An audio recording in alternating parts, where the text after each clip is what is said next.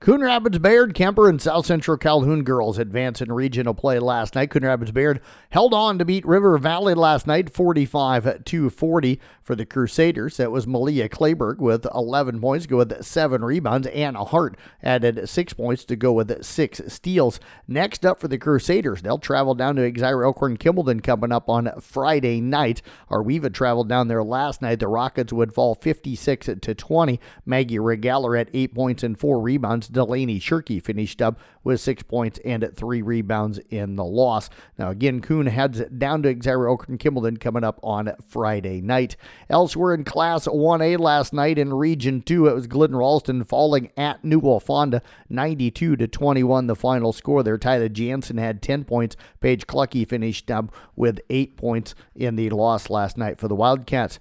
Moving on now to some action in Class 2A in Region 8. Kemper Knights went on the road, got a really nice road win over Aloma, 51-45. Statistically last night, Lauren Bell led them with 17 points. It was also Elsa Tiefenthaler with 5 rebounds and 4 assists. The other big news besides the Kemper win, Kate Mayhall needed 9 points to tie the all-time scoring record for Kemper for an individual player for her career. She scored 13 last night, so Kate Mayhall is now the all-time leading scorer in Kemper girls basketball history. So congratulations to that outstanding senior. She finished with 13 points and 5 assists. And next up for Kemper, they'll take on Underwood. Underwood defeated AHST Avoca Walnut 51-36. The Knights will travel down to Underwood coming up on Friday night.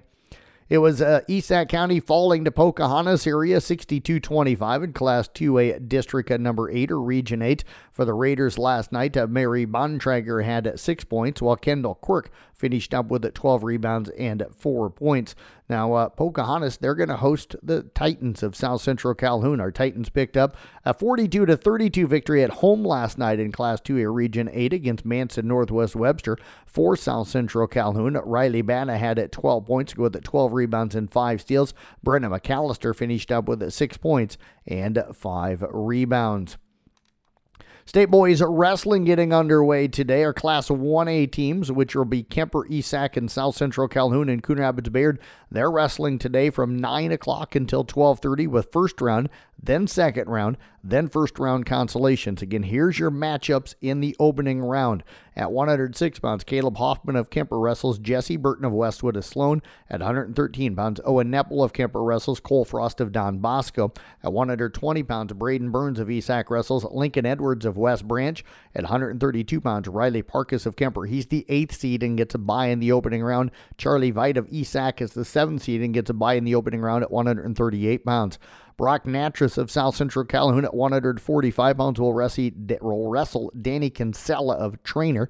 Will Healy of Kemper at 170 pounds wrestles Jordan Saul of GTRA. And at 182 pounds, Raiden Doty of Coon Rapids Bayard will wrestle Logan Montgomery of Southeast Warren. Now the 2A portion, which is the Carroll Tigers, they're going to wrestle from 1:30 until 5 o'clock this afternoon. Again, it'll be first round, then second round, then first round consolations. For the Tigers today at 113 pounds, Draylon Schweitzer will wrestle at Jake Hugsey of Mount Vernon. At 126 pounds, Cale Nelson will be, again, the 8th seed. He gets a bye in the opening round.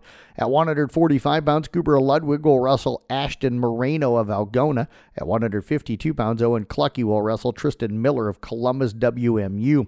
At 160 pounds and at 285 pounds, Jaira Gallegos at 160, Colton Whelan at 285.